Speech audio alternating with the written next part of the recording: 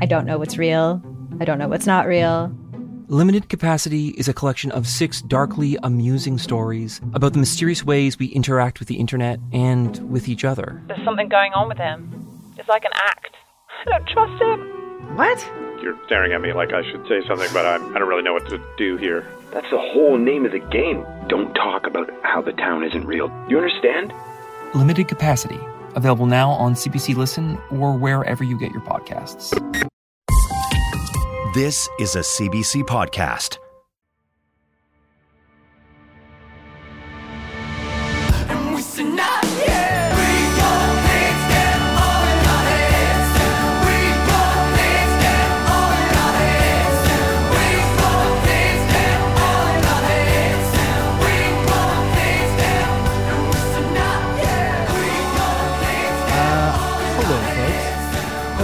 Hey, everybody. This week we're going to do something a little bit different. Instead of talking to someone in the world of health sciences, which we usually do on these routine checkup episodes, we're actually going to release a conversation that I just recently had on my other podcast, Turn Me On. And for folks who aren't aware, Turn Me On podcast is a show that I host with my wife. And mostly we have conversations with guests about sex, sexuality, relationship issues, etc. But this past week, we released an episode on Turn Me On speaking with Matthew Remski, who is a cult survivor and a sort of a critic in the world of like wellness and spirituality. And he's also the co-host of the podcast Conspirituality, which is an incredible podcast. I highly suggest you check it out. Mm-hmm. But basically, the conversation that we had with Matthew was all about the sort of cult dynamics within the world of conspirituality. And the conversation was really fucking interesting. And it took a direction that I wasn't anticipating it to go, which was a big kind of, we talked a lot about the similarities between cults and cult dynamics within the world of like QAnon and conspiracy theories. Mm-hmm. And one of the big things that we talked about was having conversations with people in your life who may have gotten swallowed up within the world of conspiracy, which I think is, considering the time that we find ourselves in right now, more common than it's ever been. More common than it's ever been since the Satanic Panic back in the fucking 80s, right? I mean, like QAnon is the new Satanic Panic. And the thing that I, listening to that episode and the context that I felt or I feel is important for our listeners and where there's like a lot of value in this conversation from a health angle and perspective is around the vaccination conversation that is going on in the world right now, and the really big divide between vaccinated, unvaccinated, and those two sectors and sects of people clashing with each other, and it's really creating a really, really big divide. And this is a conversation we were having last week while we were having lunch around the idea that, do we want to destroy the relationships we have in our lives because of a difference that is a big difference right now. Yeah. Mm-hmm. But 20 years from now, looking back, is it going to be,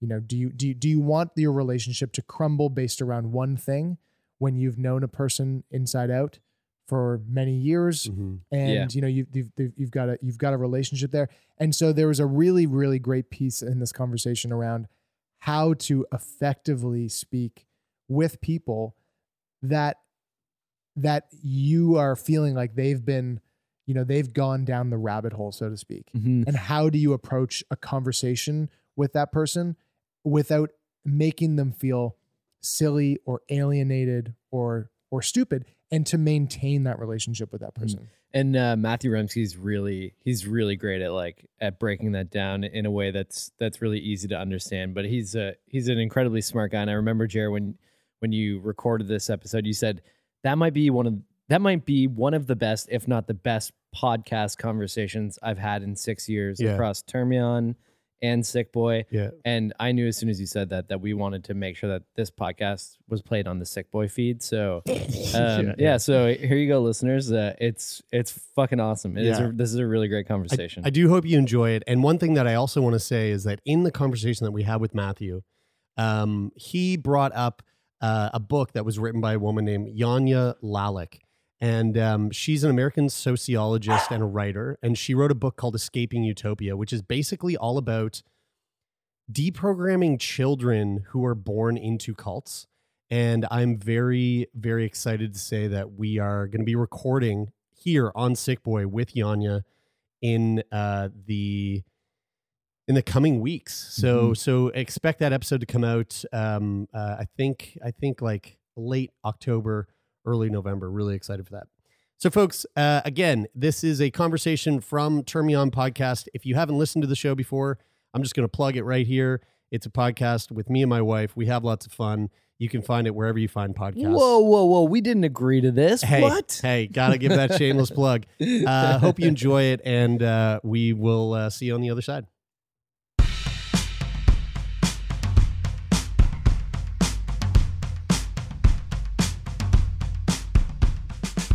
Hi, folks. Hi, everybody. It's both of us. It's both of us.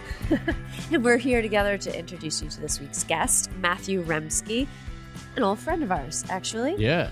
Matthew Remski is a long-time meditator and yoga practitioner, and he facilitates programming for yoga trainings, including yoga philosophy, which is how we were introduced to Matthew. He is also the author of 8 books of poetry, fiction, and nonfiction. That's a lot of books. It's more books than I've ever written. It's more books than I've maybe ever read. Perhaps most interestingly for our listeners to hear, Matthew is a cult survivor, and he is also a podcaster, host of the podcast Conspirituality. Great podcast. Yeah, it's in their words, in their description, a weekly study of converging right-wing conspiracy theories and faux-progressive wellness utopianism. Right up our alley. Yeah. We like that kind of stuff. We were really excited to sit down with Matthew.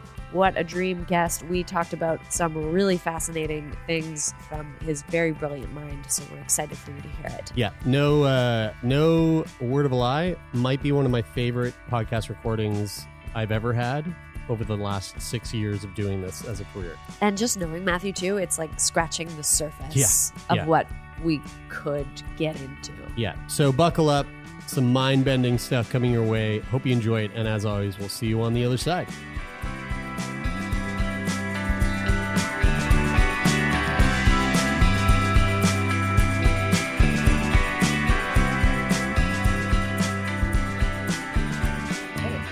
All right. Well, let's dive right into it. This is going to be really fun. We're speaking with Matthew Remski, someone that we've met. I mean, I feel like it's been ages ago. Our paths crossed in the yoga world, all the way back when Bryde was very heavily involved in the Moksha community, or now Moto community, running the teacher facilitating the teacher trainings. And we right before we started recording, Matthew, we were talking about how you treated me. You gave me an Ayurvedic treatment, and I it was so long ago. I have the worst memory ever, but the one thing I do remember was you were like anything that's an expectorant is very important for you, and one of the things that you said was A-OK was scotch, and I was like, well, noted. Well, if he said I can do it, Right. But we're really excited to have you on the podcast. For people who aren't familiar with the work that you do, Matthew, maybe just fill our listeners in. Tell us about the world of writing that you seem to be very involved in. Tell us about Conspirituality, the podcast that you're also a part of. Right. Yeah. So after maybe 12 years of gig work, but also studio ownership in the yoga world, and getting into the position where I was facilitating teacher training program segments in yoga philosophy and, the history of Ayurveda and things like that. I started to turn my attention to the social dynamics of yoga communities and Buddhist communities and wellness spaces. And so around 2012 or so, the news broke that a former fellow student of mine in an organization called Diamond Mountain Institute in Arizona had died. His name was Ian Thorson. And when I looked at the news reports, it said that he had actually died of malnutrition and dehydration in the Arizona desert outside of the retreat boundaries of my former teacher / cult leader. His name is Michael Roach. He's still doing his thing, by the way. Wow. And I kind of dove into this guerrilla investigative journalism to try to figure out what had happened to this person that I had known.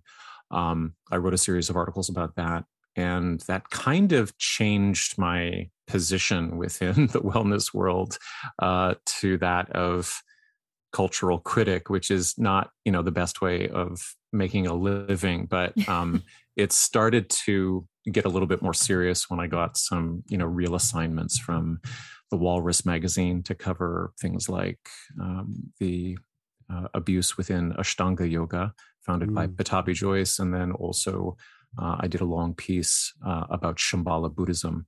So really, the Conspirituality podcast has come out of the last maybe 6 or 7 years of work as a journalist at the edges of the wellness world, looking at toxic social dynamics and cults.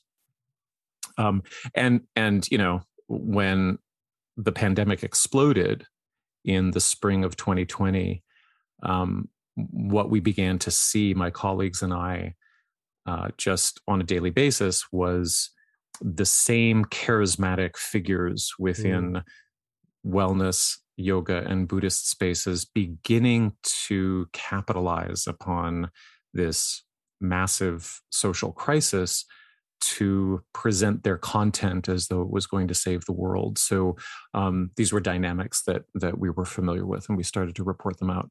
Can you just lay out the meaning of the word conspirituality? Yeah. So it was first defined by two academics, David Voas, who's a professor of the sociology of religion, and Charlotte Ward, who's kind of an independent researcher in England, in an essay in 2011 called The Emergence of Conspirituality. And I'll send the link to you for the full paper, but and your listeners can take a look at it. All you have to do is read the abstract, which I've read so many times, I think I've probably got by heart, which is something like, typically we think of the worlds of right-wing conspiracy theories and New Age spirituality as being politically and culturally opposed, but we see and will go on to show that they are interweaving in some interesting ways.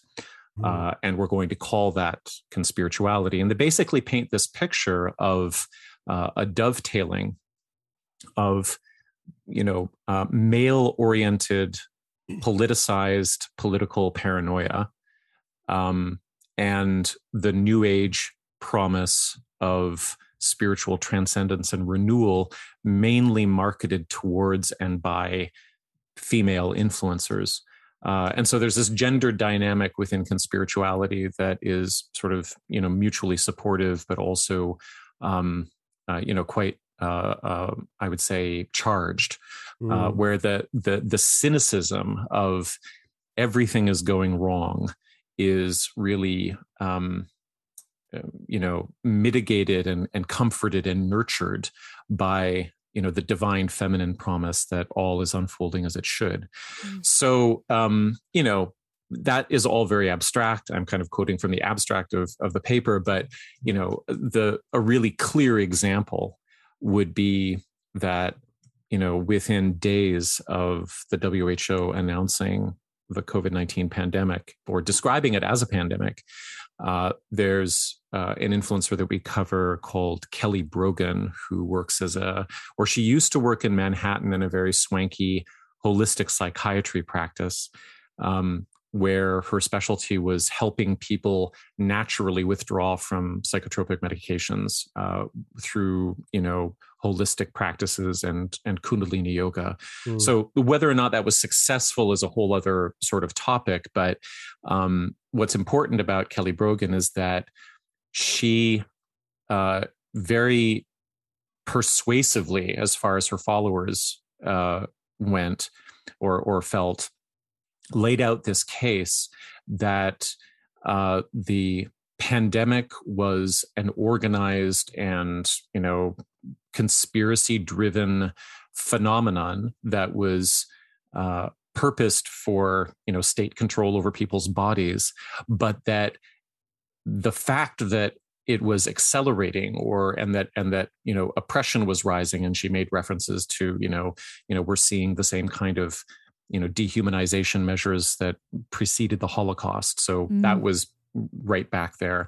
But part of her promise was that all of this social strife is actually an indication that it's the time for us to spiritually transform and to adopt a new vision of world oneness, and to recognize our inner divinity, and how that was going to save everything.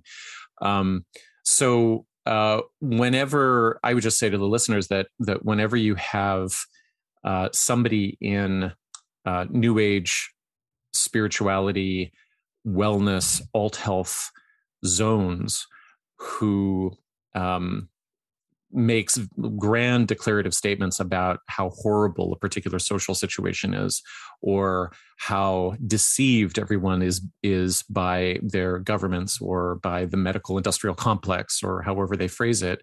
But then at the same time, they promise a kind of pathway towards spiritual salvation. You're hitting on conspirituality. That's what that is. Right. And why is it so seductive? Because I feel, I've never been alive at a time that's felt more divisive. And when I look at the people, before this phase of life, I remember the big thing being like, watch out for your echo chamber. You're only surrounding people with people who say the same things as you. And now I look at my Facebook feed, or, and I'm kind of shocked at who's gone that way. And, right. And none of them are very significant relationships in my life. So I don't feel oh, how am I going to bridge this gap? How am I going to get this? How am I going to, quote unquote, save this person or get my relationship, back? But you're seeing enough people within your relative social circle that that there's people that that very much are in that position. And are in relationships, romantic relationships with people who have all of a sudden, and it's just what are the qualities that contribute to that buy-in? Yeah, so I think conspirituality is extremely compelling for a number of interlocking reasons. Some of them are political, economic, and they have to do with, intense situational pressures like the pandemic. And then some of them are more deeply ingrained with the kind of training that the yoga Buddhist wellness industry subliminally offers its students, and not without good results over many years. So let me just start there. If you spent a number of years getting good results from your yoga practice, you probably ran into an interlocking set of 3, axioms, or perhaps faith statements. And the 3 would be something like, nothing is really as it seems. Secondly, everything is connected. And thirdly, everything happens for a purpose.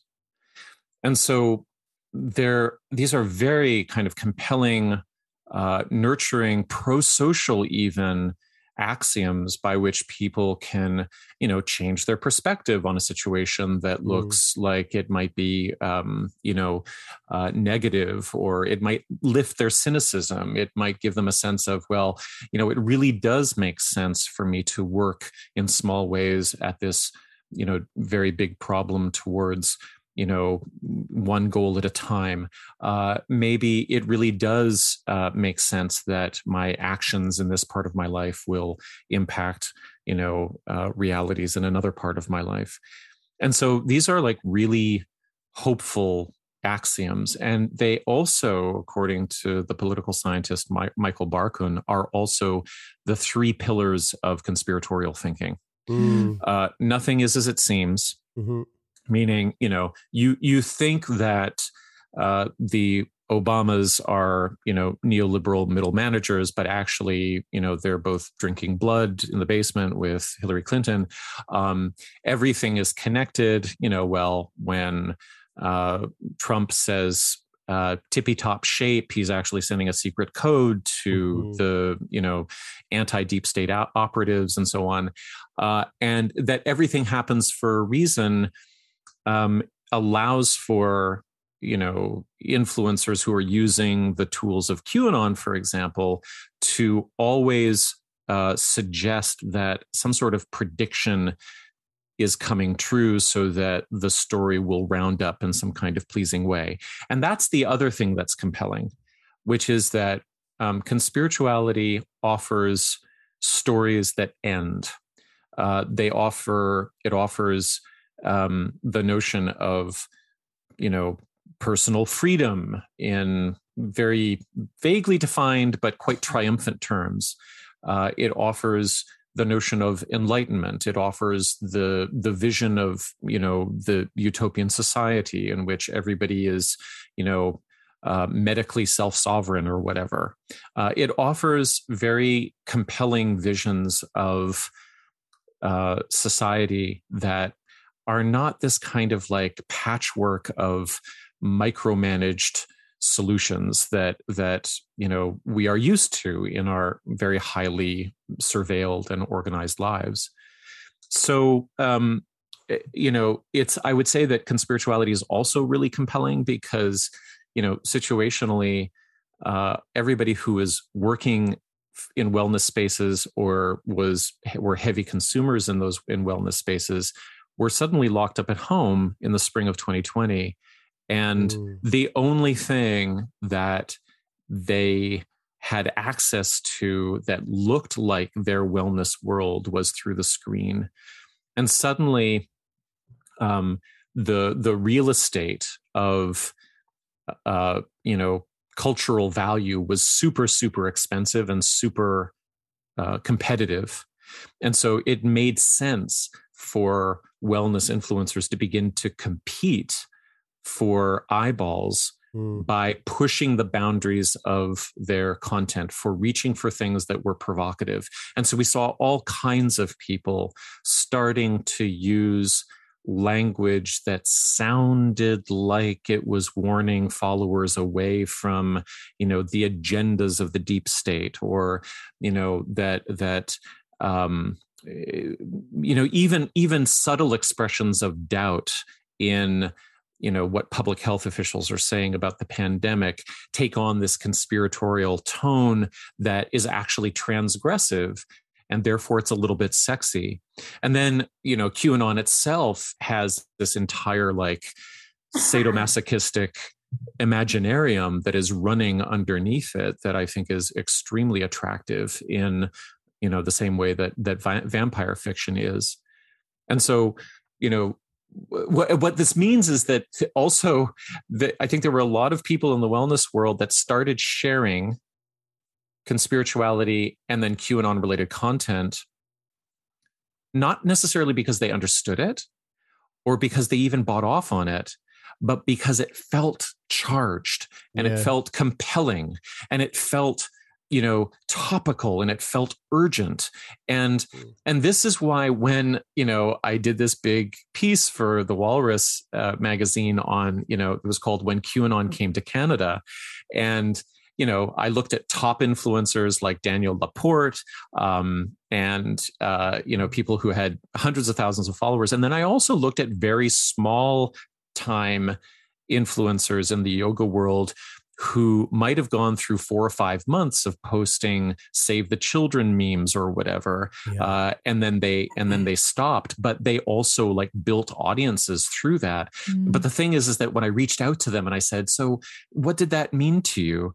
Nobody wanted to talk about it, because I think at a certain point, there were a lot of people that kind of got hooked into that content stream that then had to disclaim it because they realized it was going somewhere really toxic.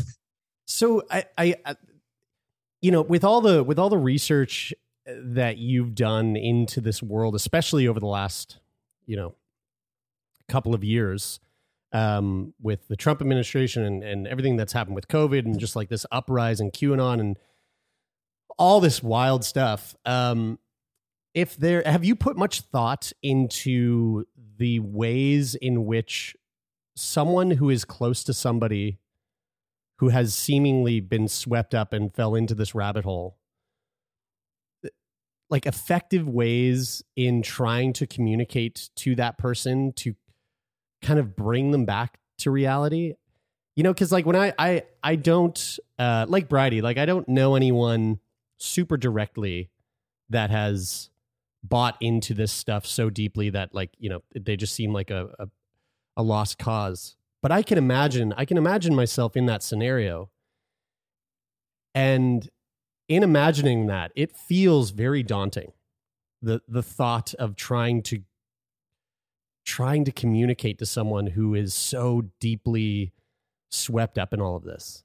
Do you have tips or suggestions? I do. I do. All of them are works in progress, but it's something that we kind of obsess about because it's probably the most important question of all.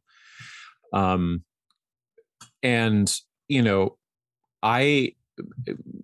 am a cult survivor, and that's what got me into cult research. And I start answering that question from the perspective of, I'm not saying that being involved in online conspirituality movements is necessarily cult-like, but there are some similarities, and definitely people have compared QAnon to a cultic organization, although there's no leader and there's a whole bunch of complications there.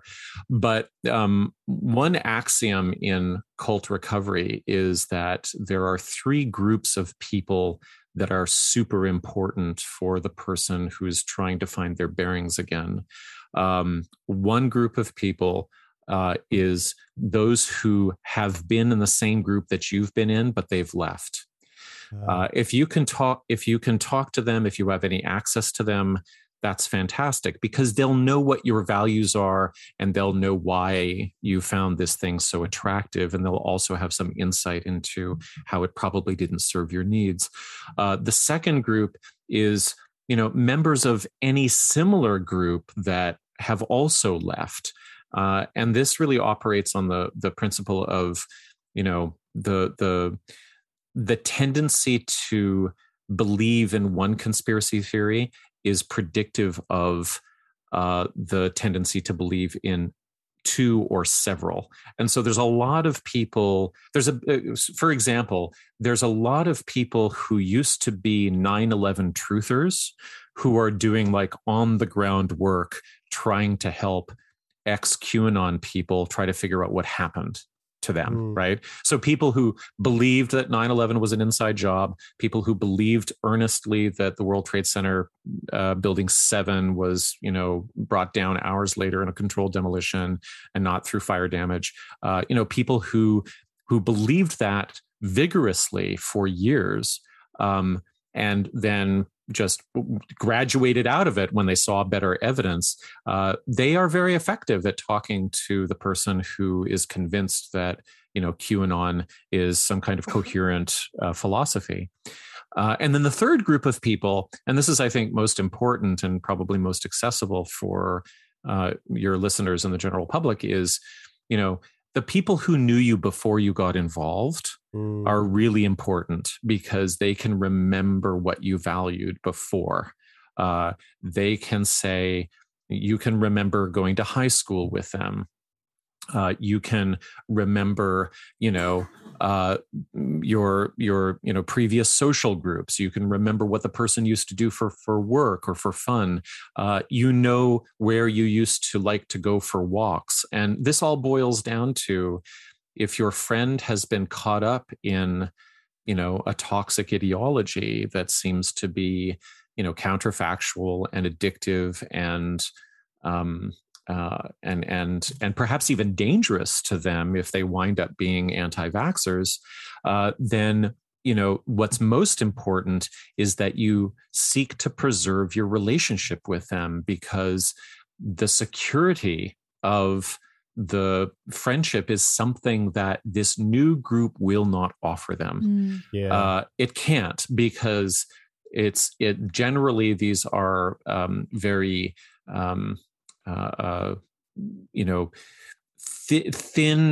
thinly socially connected, but ideologically extreme and shrill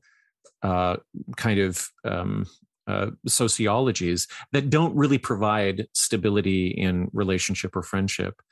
And so if you really do have social capital with somebody, the number one priority is to maintain the friendship beyond the issue that you're actually worried about.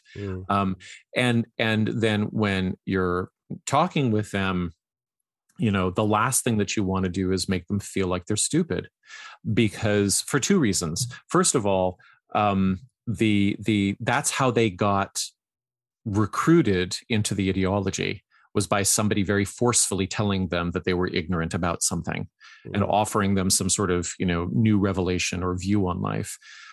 So you can't really get them out of that by replicating that dynamic. And then secondly, you don't call them stupid, because whatever they've done, it makes sense in some way. The thing about people who are very seduced by the promises of conspirituality, or who are really seduced by the arguments of the anti-vax movement, they have good reasons to be afraid of, medical care. They have really good reasons to be afraid of, violations of their agency.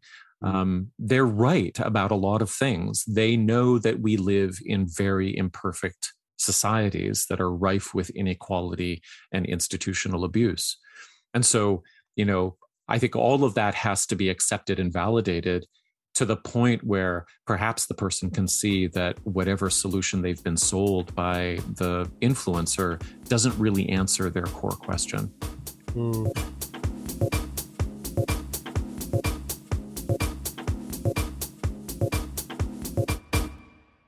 Hi, I'm Jessie Cruikshank. Jessie Cruikshank. I host the #1 comedy podcast called Phone a Friend. Girl, let's phone a friend. Not only do I break down the biggest stories in pop culture with guests like Dan Levy and members of NSYNC, I do it with my own personal boy band singing jingles throughout. Because it's my show. It's your show, girl. New episodes of Phone a Friend. Yeah. Drop Thursdays wherever you get your podcasts. So work it, girl. Yeah, work it. Okay, that's enough. For the influencer, so we've had a couple of questions come in from listeners about, how do you handle particular sets of ethical situations in the yoga room? I've just gotten into massage school, and we're talking about ethics and it's very philosophical and not always clear, but it does seem like in the yoga world very often these teachers, whether or not they intend to take advantage of these roles of teacher-student, on a pedestal, it seems to happen so frequently. And these people started out wanting to deliver and help and care for people, where does that like happen? Where does that schism sort of go off the rails? Yeah, I mean, let me go backwards towards that question through the influencer problem in conspirituality. Everybody that we've covered on the podcast weaponizes a kind of charisma because that's the only real currency that exists in unregulated professions, right? So, if you are a Reiki master, or you have learned a meditation technique, or you have been initiated so that you ostensibly have permission to teach some sort of tantric philosophy, there are no there's no peer review, there's no process of the vetting of the quality of your programming. There's no way of measuring how good your yoga is and how beneficial it is for anybody else. We're really in most wellness areas, we are in the land of the charismatic economy, where the person who for some reason is able to make the biggest, the richest, the loudest impression upon the most number of people and create a kind of social dynamic feedback loop that just propels them into a kind of fame. That's how the economy works. You don't become a good yoga teacher by understanding or attaining some sort of objective, measurable level of knowledge in yoga philosophy. That's just not how it works. And it doesn't happen in any other regulated unregulated spirituality or wellness, tradition. And so if your basic question, Bryde, if I understand it, is, why do the power dynamics always go south? And I would say that if the baseline economy favors charisma over, credentials and accountability, then you're already starting off in a really dangerous territory. And, people who gain social capital within these spaces do so, whether they know it or not, by just becoming larger than life, by becoming larger than the people who they are teaching, instead of, fellow citizens with rights and responsibilities and, a college that can, disbar them if they fuck up. So, why is it toxic? I also think that because we're talking about unregulated industries, it's just the whole space is going to self-select for people who can't necessarily complete, regimes of education that are, frankly, more boundaried and disciplined, right? It's like, I remember we were speaking of Ayurveda earlier. I remember a medical doctor in India telling me that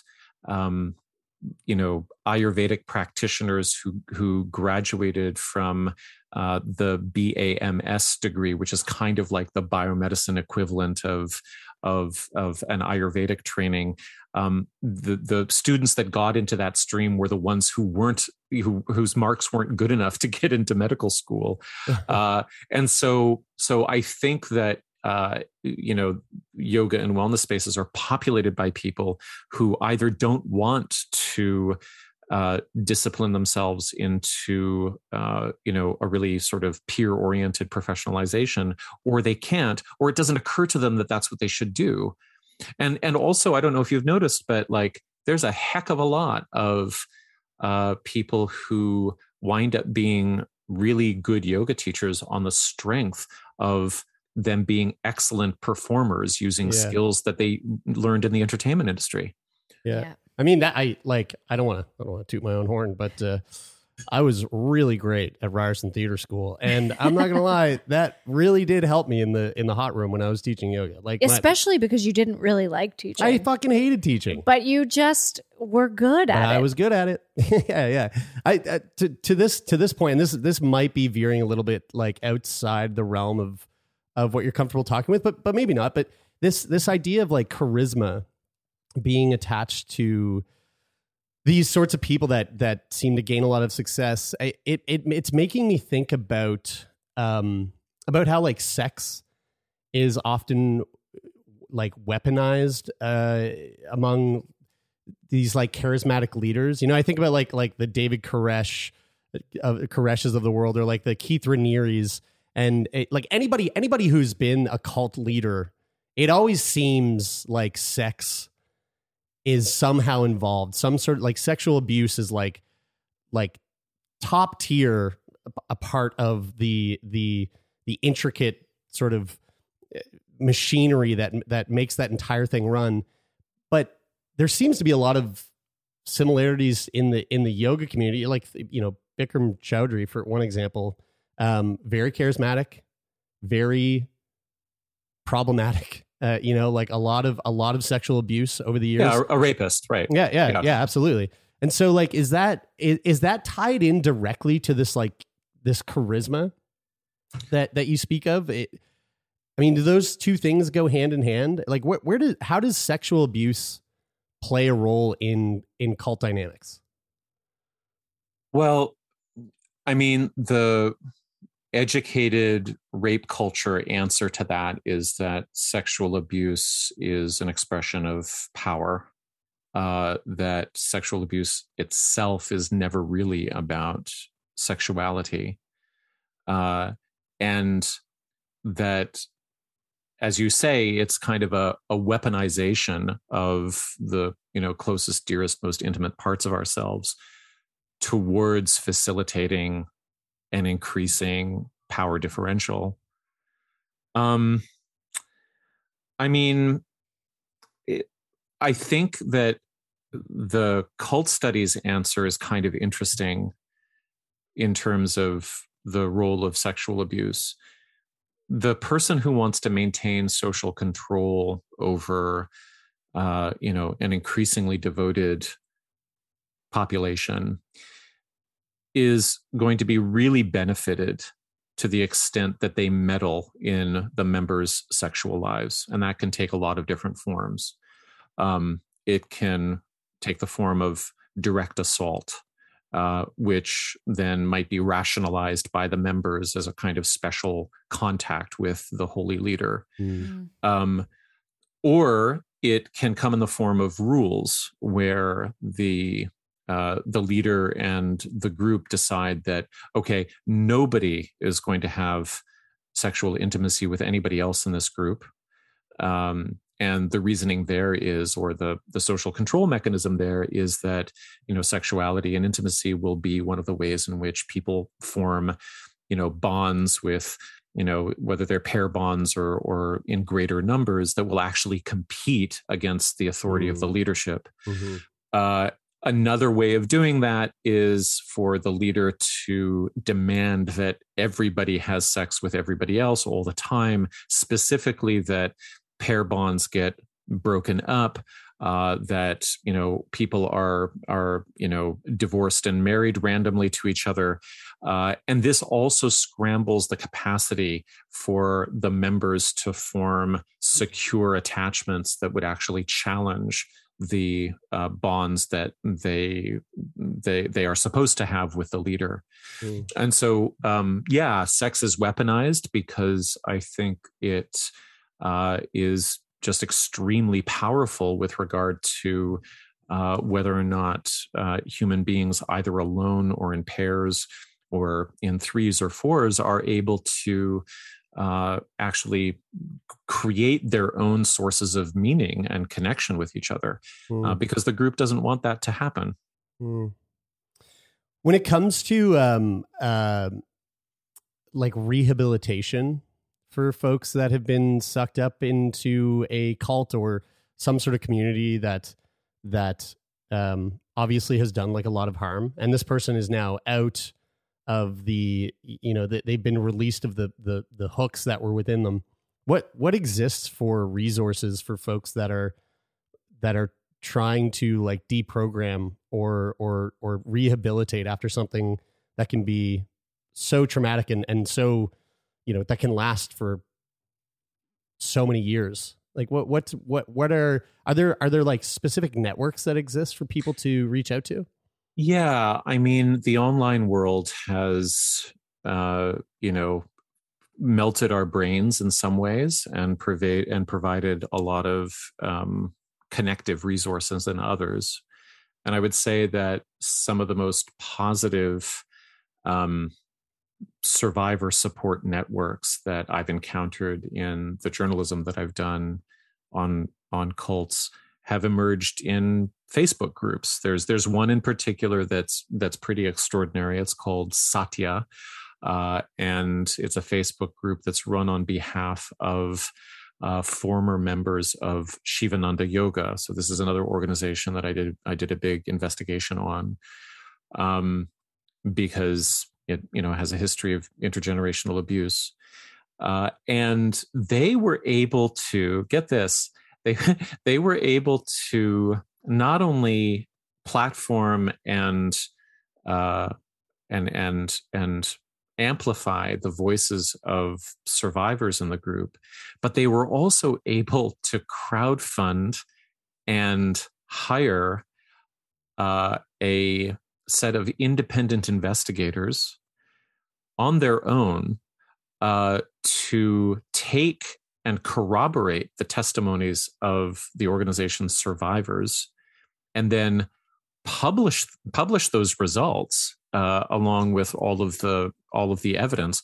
There was a retired lawyer on this team, but often when an institution is confronted with accusations of widespread abuse, they'll hire a third party investigative legal team to do interviews and so on.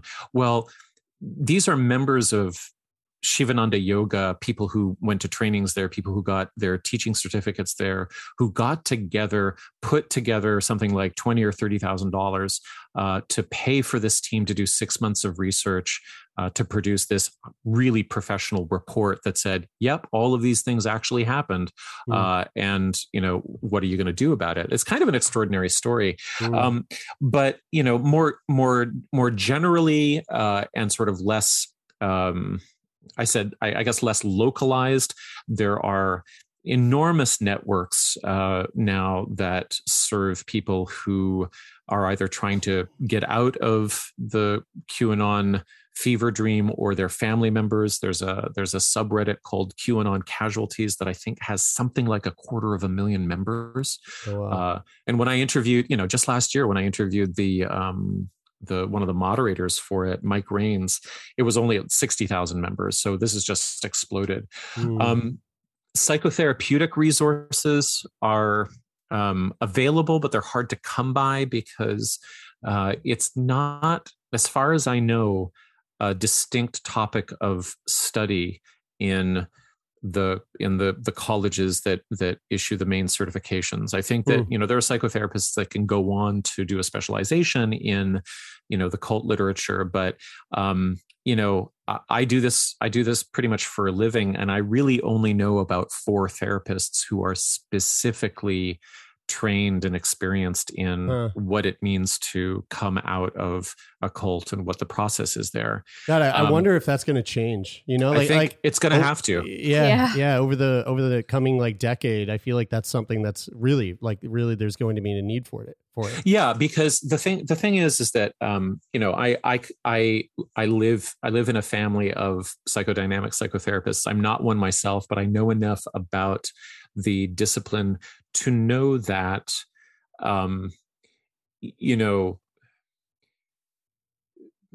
when a person comes to therapeutic in search of therapy, there are whole sectors of the discipline that are oriented towards very carefully listening and building relationship towards modeling better relationship and security, but not necessarily counseling, not necessarily providing educational resources, not intervening in a way to say, hey, well, it sounds like you were in a cult.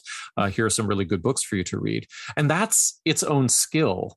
And so the people that I refer, I get hundreds of emails from people coming out of cults, and I refer them to these very busy 4 therapists who are specifically trained in this. But I think you're right, Jeremie, that there are whole sectors of psychotherapeutic practice that will be encountering more and more clients with these specific histories, and may want to have more counseling tools on hand. Well, I that brings up for me, this generation of like children or any child that's been raised within a cult system or in a conspiracy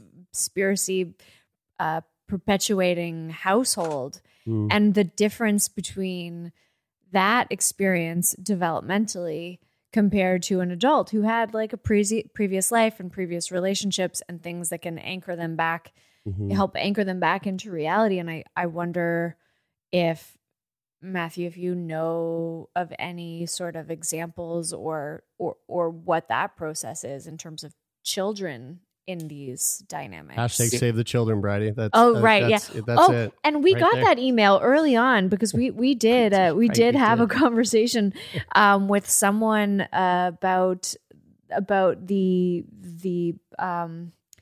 pedophilia in regards to what is actually happening in the brain developmentally in utero as a theory of like where this pedophilia comes from. And we got emails of like, I can't believe you're putting this out there when Save the Children is anyway. It was just a really bizarre situation, but anyway. Yeah, that sounds confusing. So you're absolutely right that the person who was born into the cultic environment does not have prior resources. Like that is their world. The person who has made the best study of that is Janja Lalich, who has a fantastic book called Escaping Utopia, where she has case studies of about 60 young adults. Some of them might still be teenagers, some of them are older adults, but they all tell stories of how they came out of high demand groups that they were born into. And these are kids that were brought up in fringe Mormon groups or in yoga groups, all kinds of groups. So it's sort of cross-cultural in that way.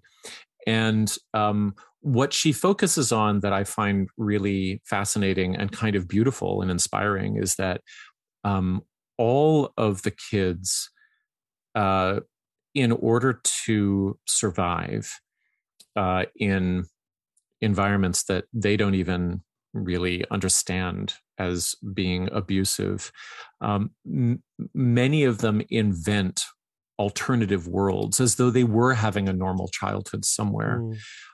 They might find an activity that they absorb themselves in, obsessively. They might find a special place that they go to. They might create a story in their heads about a different world that they're actually living in, or that a part of them is living in.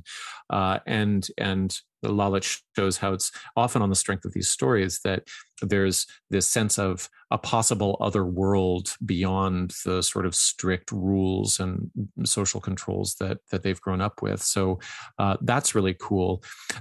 And it's a very important field because with modern yoga and Buddhist wellness cults, we're heading into, for some of them, third generations. When I was doing the investigative work on Shambhala International, we're talking about three generations now. And some of the second generation kids, they feel as though they literally grew up in the kingdom of Shambhala, where the the flags that Trungpa designed were actually the flags of their country, and where they actually spent Shambhala money, and they went to Shambhala kindergartens. They had Shambhala passports, for fuck's sake. They lived in just a different world entirely, and how extraordinary for them to have that world crack apart, sort of like it does on the Truman Show, and for them to realize that, somebody very ill was at the center of this, and a lot of people knew about it, including perhaps my parents, and I wasn't really protected from it. And very, very difficult road to recovery. And some of the bravest people that I know actually are those who have had to claw their way out of that situation. It must be so hard to trust your interpretation of what's going on in the world when you are raised in like a reality. Because one of the things you said about kids have these activities or these places that they go to where they live a different life, it almost seems like they're disassociating from what's been presented as real. Yeah, and I don't know whether there's a technical term for like nurturing or generative dissociation. Right. But it sounds like that's what it is though the child realizes that there's something flat and impossible about the world in which they are trapped. And like, I don't know, opening Harry Potter or something like that, there's the chance to visualize oneself as being able to fly and play Quidditch and understand who dragons are and what Hagrid is doing and so on. So yeah, I don't. Yeah, as I said, I don't know if there's a positive form of. I mean, I guess we would just call it imagination, right. but it's a through line through those stories, and I just find it very, very powerful. Well, Matthew, I got to say, this conversation has been absolutely incredible, so eye-opening, so glad that you took time out of your busy schedule to sit down and have a conversation with us and our listeners. Thank you so much. Let our listeners know how they can keep up with the work that you do, where they can find the podcast, where they can find your writing. Yeah, Conspirituality podcast is available on all of your regular podcast servers, and I can be found on Medium, just under my name, Matthew Remski. And I have a website, MatthewRemski.com. Twitter, same, it's just my name, and Facebook. I think also listeners might find our Instagram page interesting. It's Conspirituality Pod on Instagram. So yeah, thank you. It's a real pleasure. Yeah, this has been really great. We'll be sure to link all of those in the show notes as well. I echo Jeremie's sentiments. Thank you so much. All right, guys.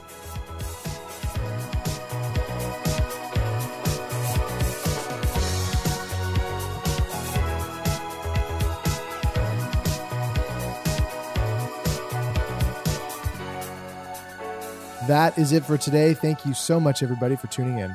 If you like what you heard, make sure that you share our podcast with your friends. We love those extra ears. Sickboy Podcast is a Snack Labs production. It is produced by myself, Jeremie Saunders, Taylor McGilvery, Brian Stever, and Lauren Sankey.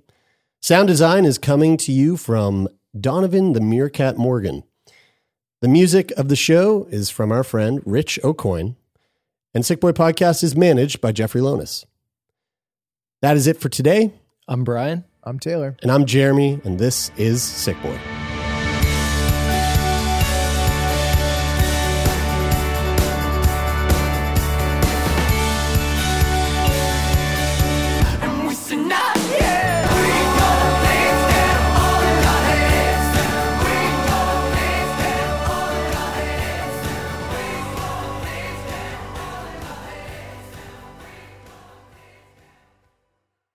For more CBC podcasts, go to cbc.ca/podcasts.